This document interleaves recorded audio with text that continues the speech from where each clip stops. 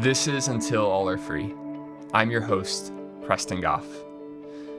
The BR-116 is the second longest highway in all of Brazil. It runs its way from Jaguaro, which sits right on the southern border where Brazil meets Uruguay, all the way up to the coastal town of Fortaleza. At nearly 2,800 miles, or 4,500 kilometers long, it winds its way through the bustling metropolis cities of Rio de Janeiro and Sao Paulo, as well as densely forested areas and small, scarcely populated towns throughout the country. If you perform a Google search on the highway, you're certain to find articles, blog posts, and videos highlighting how treacherous the road's weather can be. In fact, one portion of the BR-116 between Curitiba and Sao Paulo is known as the Highway of Death. Until recently, I didn't have a reason to know anything in detail about the Brazilian highway system. But by recommendation from a friend, I picked up a book called Highway to Hell: The Road Where Childhoods Are Stolen. It's written by a British journalist named Matt Roper, and it gives testimony to another dark trait that this extraordinarily long road exhibits. It's a gateway for the sexual exploitation of thousands of Brazil's youngest. So here to share more with us about the BR-116 and the nature of trafficking and exploitation in Brazil and the young victims and survivors that he has encountered is Matt Roper. My profession is a journalist, although I worked in Brazil before I was a journalist. But at the moment, my profession as a journalist, I'm a feature writer for the Daily Mirror newspaper at the moment, which is one of the main national newspapers in the UK. That's kind of my job, but at the same time, I'm also coordinating the work of our non-profit, Menina Dança. I'm in the UK at the moment, but I've only just come back a couple of years, just before the pandemic. I think probably half of my life, on and off, I've spent in Brazil, beginning when I was in my early 20s. Yeah, certainly. I wonder if we might be able to start there with the audience because, there's so many stories that I wanna talk about, but I think it's helpful to begin with just, what were the initial circumstances that led you to Brazil in the first place? I must say that I'm now in my kind of mid to late 40s, so it was a long time ago. I was at university, in Sussex University in Brighton on the south coast of England. And I was studying music. I'd gone there to study music. I wanted to be a musician, a singer, a pianist. But over the course of my studies, I became less interested in music and more interested in human rights, social issues, became involved in political campaigns. There was one book, though, that really got to me. It was by a Brazilian journalist called Gilberto Dimenstein, and he wrote a book called Girls of the Night. And it was about, he'd gone to the Amazon region of Brazil and documented the trafficking and enslavement of young girls, often who were kidnapped in their poor slums and transported to remote mining towns deep in the middle of the Amazon jungle. And as I read these stories, it just kind of rocked me. And I knew I needed to do something about it. Feeling this tremendous sense of urgency, I nearly abandoned my cause altogether, but I kind of hung on till the end, and then almost immediately afterwards got a plane to Brazil and got off in a town called Santarém in the middle of the Amazon jungle. It's almost dead center in the middle of the Amazon region of Brazil. And that's how I set foot in Brazil for the first time.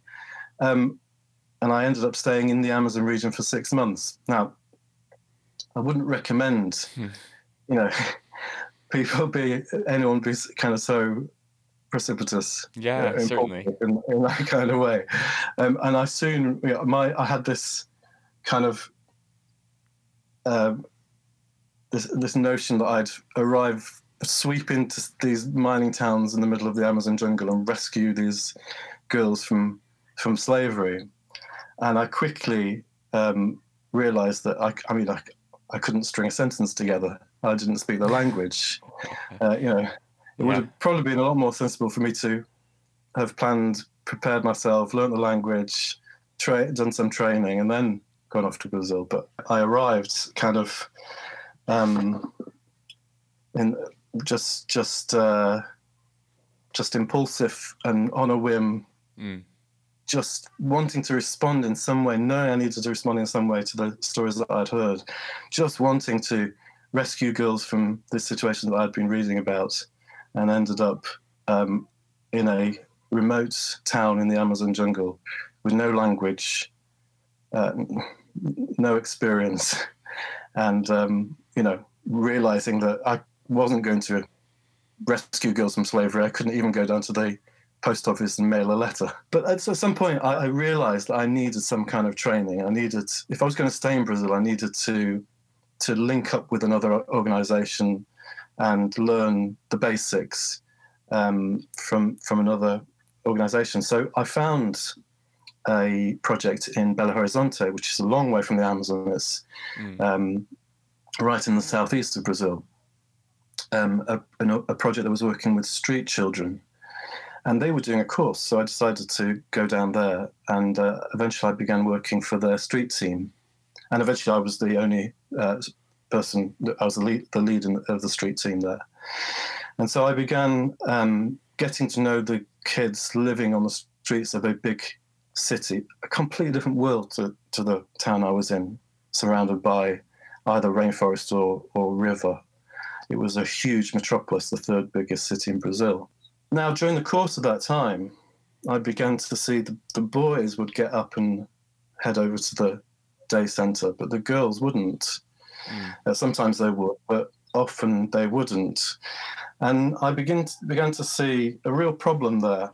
One, the project and any other project in that town at the time, in the city at the time, was focused on boys. So they played football and they did things that boys like to do, and it wasn't focused on. There wasn't activities particularly that girls would be that interested in. But I also saw that the girls, they were more attached to the street. They were more, the pull of the street was greater on the girls for a number of reasons. One is just the fact that they were girls, and their emotional attachment to drugs, to boyfriends, to sex, to that life, to that gang life was harder to break. The girls just became just hopelessly addicted to crack, and I wouldn't see them anymore.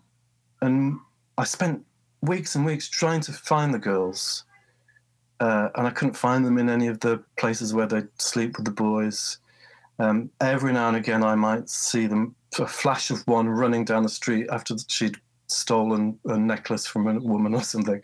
And then I decided to go into the favelas, and I began to find the girls in the crack dens in these favela slums. They would just they'd go to the streets to steal and then head back up to in these really dangerous places, these vulnerable girls who were like 9, 10, 11, smoking crack. And then it was at that point I realized that I needed to do something different for these girls, otherwise we'd lose them. And so with some other friends who were involved, we decided to start our own day centre for girls, just for girls. And so we rented this house in the centre of the city, and we painted it bright pink. Yeah. And we organised all the things that we knew the girls would like to do. So there was a dance room with a huge wall-to-wall mirror.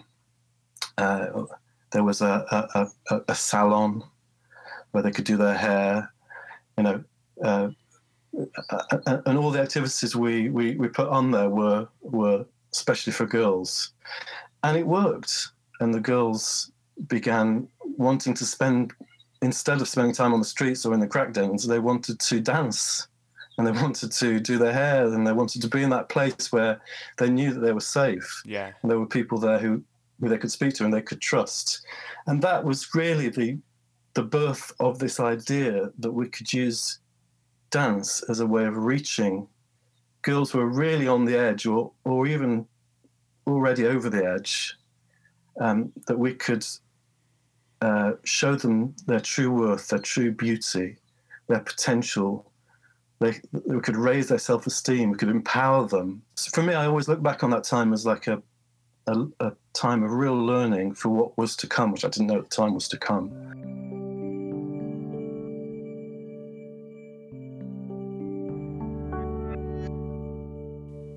There's one particular girl called Bruna, and I would wake her up every morning underneath a viaduct in a crack. There's a viaduct just where crack users were there, and she was 11 years old.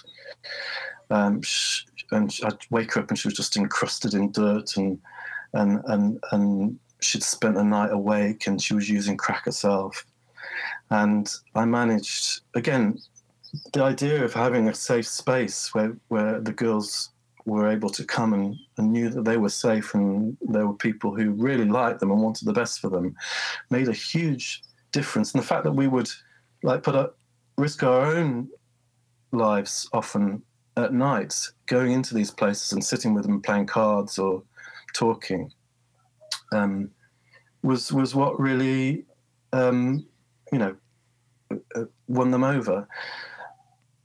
I remember eventually persuading Bruna to go home. And I took her on the bus.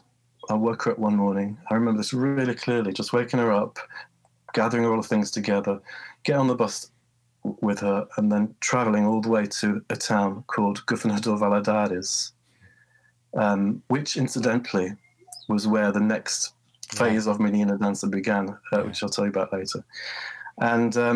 And taking her back home. And I left her there and lost contact. And I'm telling you the story because about 5 years ago, she got in touch with me again. No kidding. And she was out of the blue. She said that she'd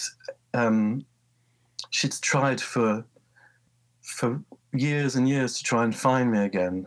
And I think the last thing I said to her was, please make me proud and, do your best. And this girl is today one of my best friends. She's got 3 children. She held on to that last word and promised herself that she would one day make me proud. And then at the age of 30-something, she got back in touch. And she said that if it wasn't for the work that we'd done there, she would have been dead. And instead, she's gone to university. She's started a family. She's working. She's got a great job. And so, although it was an apprenticeship in a way that time, we learned an awful lot that we needed to learn, but also lives were changed. In these early years, Matt committed his time to building relationships alongside young girls who were at a major risk of exploitation.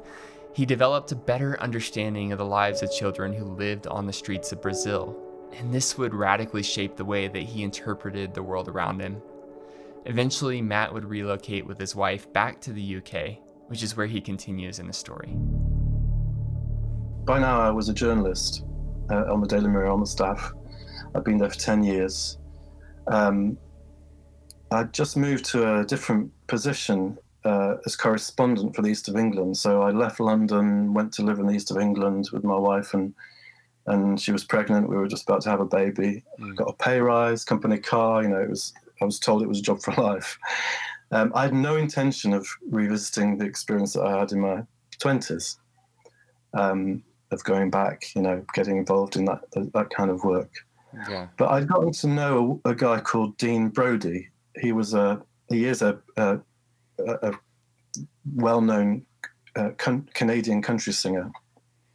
And he'd been in touch. We'd met up. We'd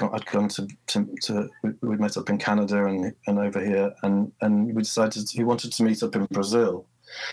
So I could kind of show him around. And so we'd gone on this kind of road trip through the state of Minas Gerais, the state where I knew very well, to get to know the other side of Brazil, as opposed to Rio de Janeiro and the well-known parts. We were, at the end of the trip, we were just arriving in a town. It was 2 o'clock, about 2 o'clock in the morning. We'd been traveling for a long time. Just as we were arriving on the outskirts of town, we saw a girl standing on the side of the road. That's 2 o'clock in the morning. She was a tiny little thing. She was wearing like a purple party dress. She just lit up in our headlights as we drove towards the town. She just looked so out of place. You know, in Brazil, tropical country, you get kids walking around on their own, particularly at night. But this particular girl just looked so young, and she looked like that someone had fussed over her, done her hair, like as if she was going to church or a party. And she had this pretty little dress on. She was really thin and bony. But she was just standing motionless. It wasn't like she was walking from one place to another. And so we decided to stop and see if she was lost or what was going on. Before we even stopped, this girl was tugging at the rear handle of our car, trying to get in. Okay, this is 2 men in a car at 2 o'clock in the morning, and a girl who looked to the age of 9, 10 was trying to get into the back. Right.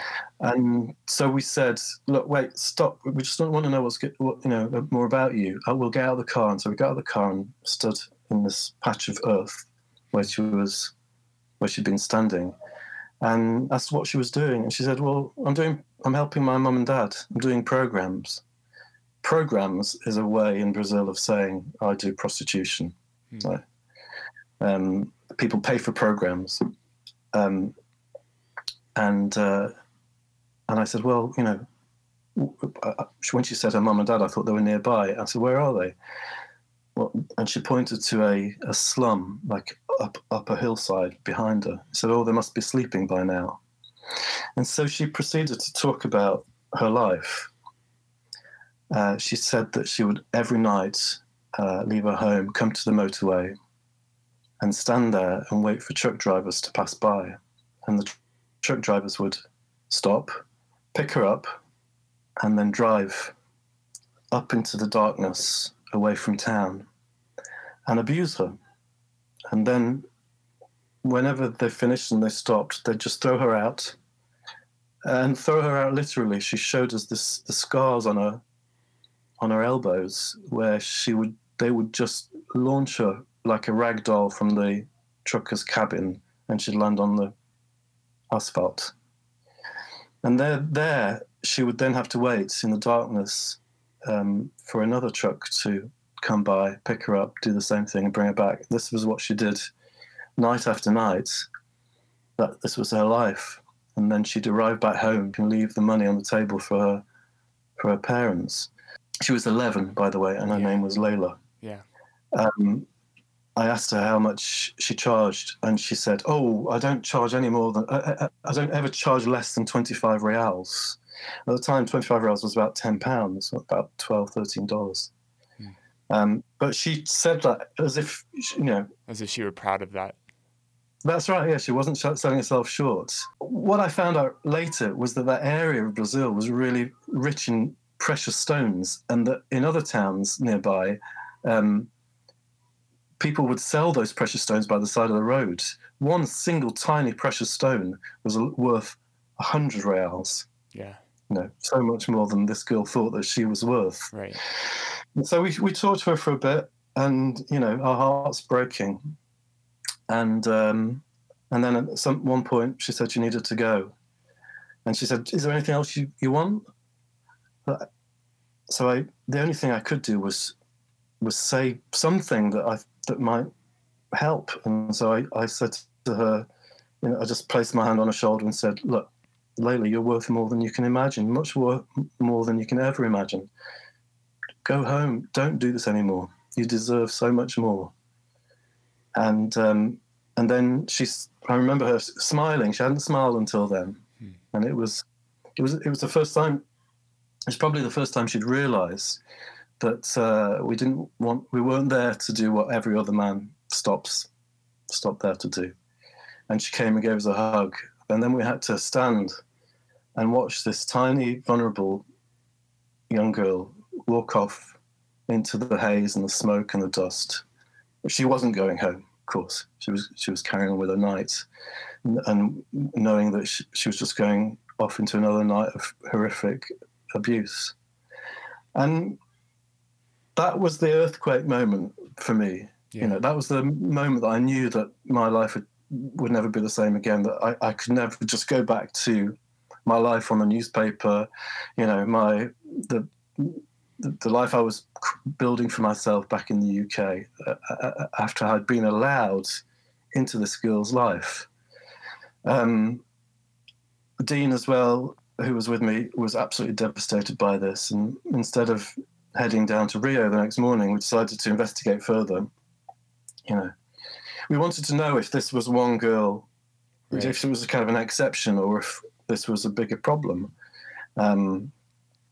And the next morning, instead of heading south, we headed north. And I don't know why. We just went through one town, next town, passed by so many towns, and by about 6-7 hours later, we arrived in a town called Medina, and we found a woman, one of those people that you mentioned, the amazing people who we found in so many towns, but often are the only ones fighting this problem on their own, with no help.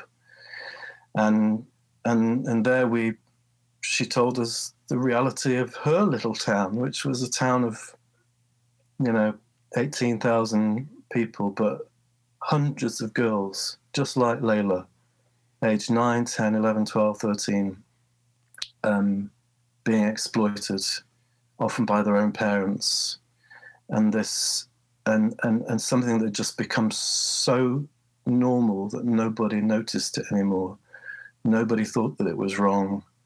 Everybody hoped that they would have a daughter, because 10 years after they'd been born, she was a source of income. And so I remembered that time when I was in my early 20s, and how we'd somehow come across this method of showing girls how much they were worth, and showing them that they could dream again and achieve their potential.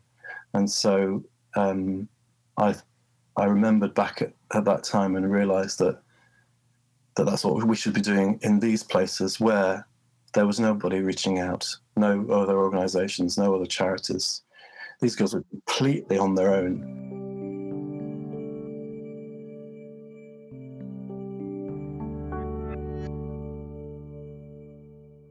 When we first arrived in Medina and we opened our first Pink House, same premise of bringing in the girls, teaching them to dance, raise their self-esteem, a safe place where they could do girl-focused activities.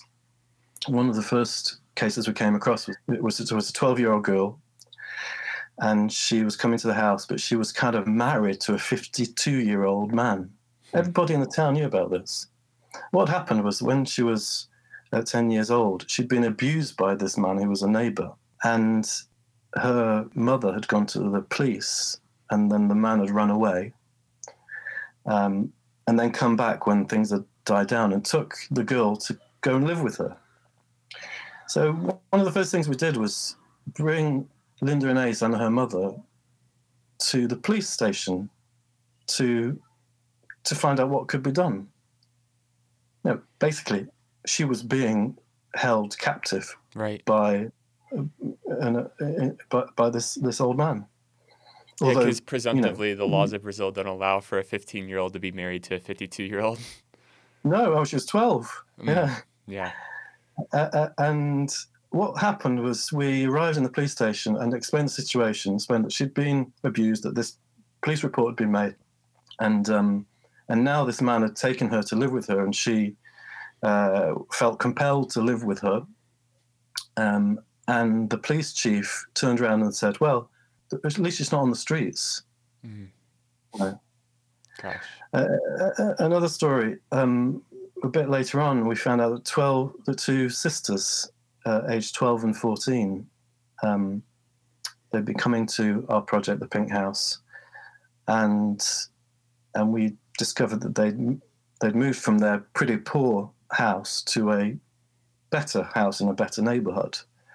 And it soon transpired that the mother was paying the rent to the landlord by giving over to him her 12-year-old daughter. And he was an upright man in town. He owned a children's clothes shop, and yet he was accepting rent by abusing the girl's daughter. You know, that's a horrific story in itself. But then I talked to a local pastor and mentioned this particular case because it was on my mind. And I remember him saying to me, "Oh yeah, I know them. I know the guy comes in with the 12-year-old. Sometimes he comes to church, but at least he pays his tithe." Golly. So, you know, this is what I mean, is that even those who are not involved in the exploitation and trafficking and enslavement of girls don't see it as a crime. They see it as a bit weird. Yeah. You know, they sometimes see it as something, you know, a bit of gossip, but they don't see it as in the way that they should do, as a horrific crime. And in Candia do Sal is another town where we've started a new pink house. Just to give one more example of this. Yeah. A 13-year-old girl who was coming to the pink house broke her leg while she was playing in the pink house. And the next morning, her mother turned up and demanded compensation. She turned up and said, "Look, my daughter's has got a leg in plaster, so I can't take her to the brothel anymore. So you need to pay me the money that I would have earned." She didn't care about the well-being of her. that was anything that was wrong. Yeah. And so you can see what we're up against.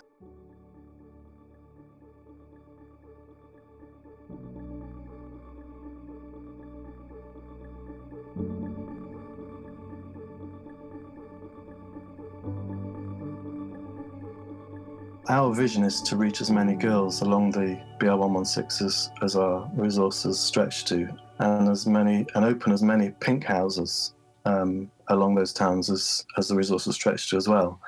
We've got 4 at the moment, and each one of them is really making a huge difference in those particular communities and with the girls and their families. But you know, as I said, we know that that's not enough. We need to be able to transform those communities as well. So we're fighting on different fronts. Yeah. As well as the pink houses, which are there to build up the girls and empower them and change the way they see themselves. We also work with the families. We have what we call counterculture campaigns, which are campaigns within the towns, often with the girls themselves who go out and dance on the streets and in events, which looks to change the mindset of the local people. Yeah. We are involved in legal interventions as well. So in those places, in the pink house, often the girls begin to open up about their lives and the abuses that have happened to them. Often they get to the point of wanting justice for their lives. Yeah. And so when we can, we've brought their abusers to justice. That is so important for the girls, for them to know that they've got justice. But it also has a deterrent effect, of course, in those towns, which is a way of changing the culture. Yeah. And we've started to do advocacy work on a local and a national and international level as well. So, you know, it's a multifaceted approach to changing not just a single girl or a family, but a community as well. Now, one really exciting thing that's happening, something that I would never have imagined in my wildest dreams would happen 10 years or so after we first met Layla on the side of that road, yeah, is that we've got one of Brazil's biggest haulage companies, who have thousands and thousands of trucks and truck drivers working for them, and they're coming on board as one of our main partners. What's going to happen is they're going to help implant more pink houses as well. Wow! But also, they want their truck drivers to be agents of change in Brazil by training them up, making them aware, so that they can be the ones who report and see and report instances of child sex exploitation on the motorway. Yeah. Wow. So that's going to be coming soon in the next year or so. We're talking about it now. It's all been signed off. But just to think that, you know, a company, and one of the biggest in South America, will be working with us, changing the mindset of their workers, their truck drivers, and them coming on board as agents of change and a transformation as well, is incredibly exciting for us. Yeah, that's really exciting news. That's fantastic to think that suddenly, like, within the motorway itself, you have all of these agents of good, like you said, agents of change, that are really ambassadors for the good work of changing that mindset and changing that culture. That's beautiful.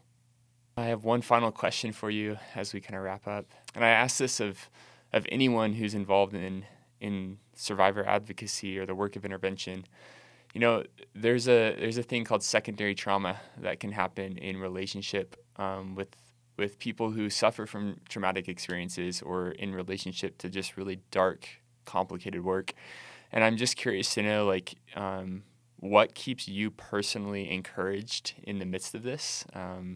What are the moments, the things that you recall that keep you hopeful on days when it's hard to be hopeful? We're seeing lives being changed. I mean, recently we asked some of the girls to send in videos. Some of them weren't even, they'd moved away from town, but they'd been helped by us for a few years, and then they left. And those girls sent in those videos from where they were, you know, just recording it on their mobile phones. And they, you know, very clearly, they credit Minha Dança for keeping them alive, and bringing them hope. And so they were saying, I don't even know if I'd be alive today if it wasn't for the Pink House. There was one girl, it's only 2 days ago I received a message from this particular girl. And you know how I told you that rescue is often two steps forward and one step back, or even more steps back. This is the case with this particular girl. She was, at the age of 10, made by her mother to go around the houses of old men in town with a little letter saying, if you give me a bag of rice, you can do this or that to me. At the age of 12, she was already a mother. And when I first arrived in Medina, the year after I first met Layla, I visited a brothel close to town, and she was there. She was there with a baby. When we opened the Pink House, she came along, but she was incredibly difficult. She smoked crack in the toilets, and she pimped out the girls. There was one time I arrived there, opened the door at leaving time, and there was a man standing on the corner of the road outside, and he was waiting for his package, the girl that she had promised to him. This was the final straw, and we banned her for 3 months from the house. And that was the moment she really began to change, when suddenly the warmth and the love and the care that she'd been receiving wasn't there anymore. And this girl went from strength to strength, but also fell away, and then sometimes went back to the motorway and the brothel, and then came back. And eventually we made her our beauty salon person. And we gave her a job in the Pink House. And she, even today, she brings in girls and she does their hair, makes them look beautiful, and talks to them. But recently she had another setback. We're always dealing with these little setbacks that she has.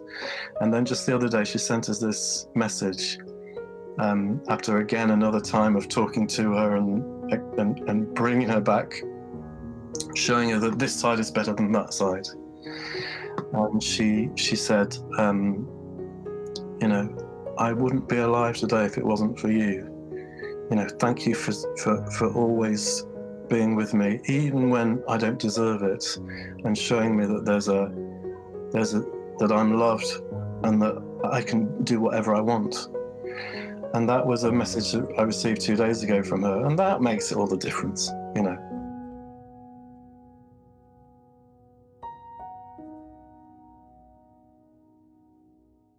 A special thanks to Matt Roper and Menina Dança for the work that they're doing alongside survivors and the most vulnerable in Brazil. Matt, thank you so much for sharing your heart and vision with us on this podcast. It was just an absolute pleasure to be with you in conversation. Matt's book, Highway to Hell, is available at Barnes & Noble, as well as on Amazon, Google Play, and other major online bookstores. You can find a link to it on our website at theexodusroad.com/podcast. Until All Are Free is a podcast by The Exodus Road, a nonprofit dedicated to the strategic and holistic fight against human trafficking. The podcast is hosted by me, Preston Goff, and the music you've heard on the intro and outro of this episode was produced and generously donated by City of Sound. You can support our show by continuing to share it with friends and family.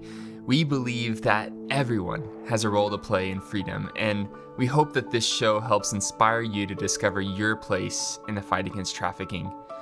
If you're listening to this episode on Apple Podcasts, I'd really love for you to take a moment to rate and review us. It really helps.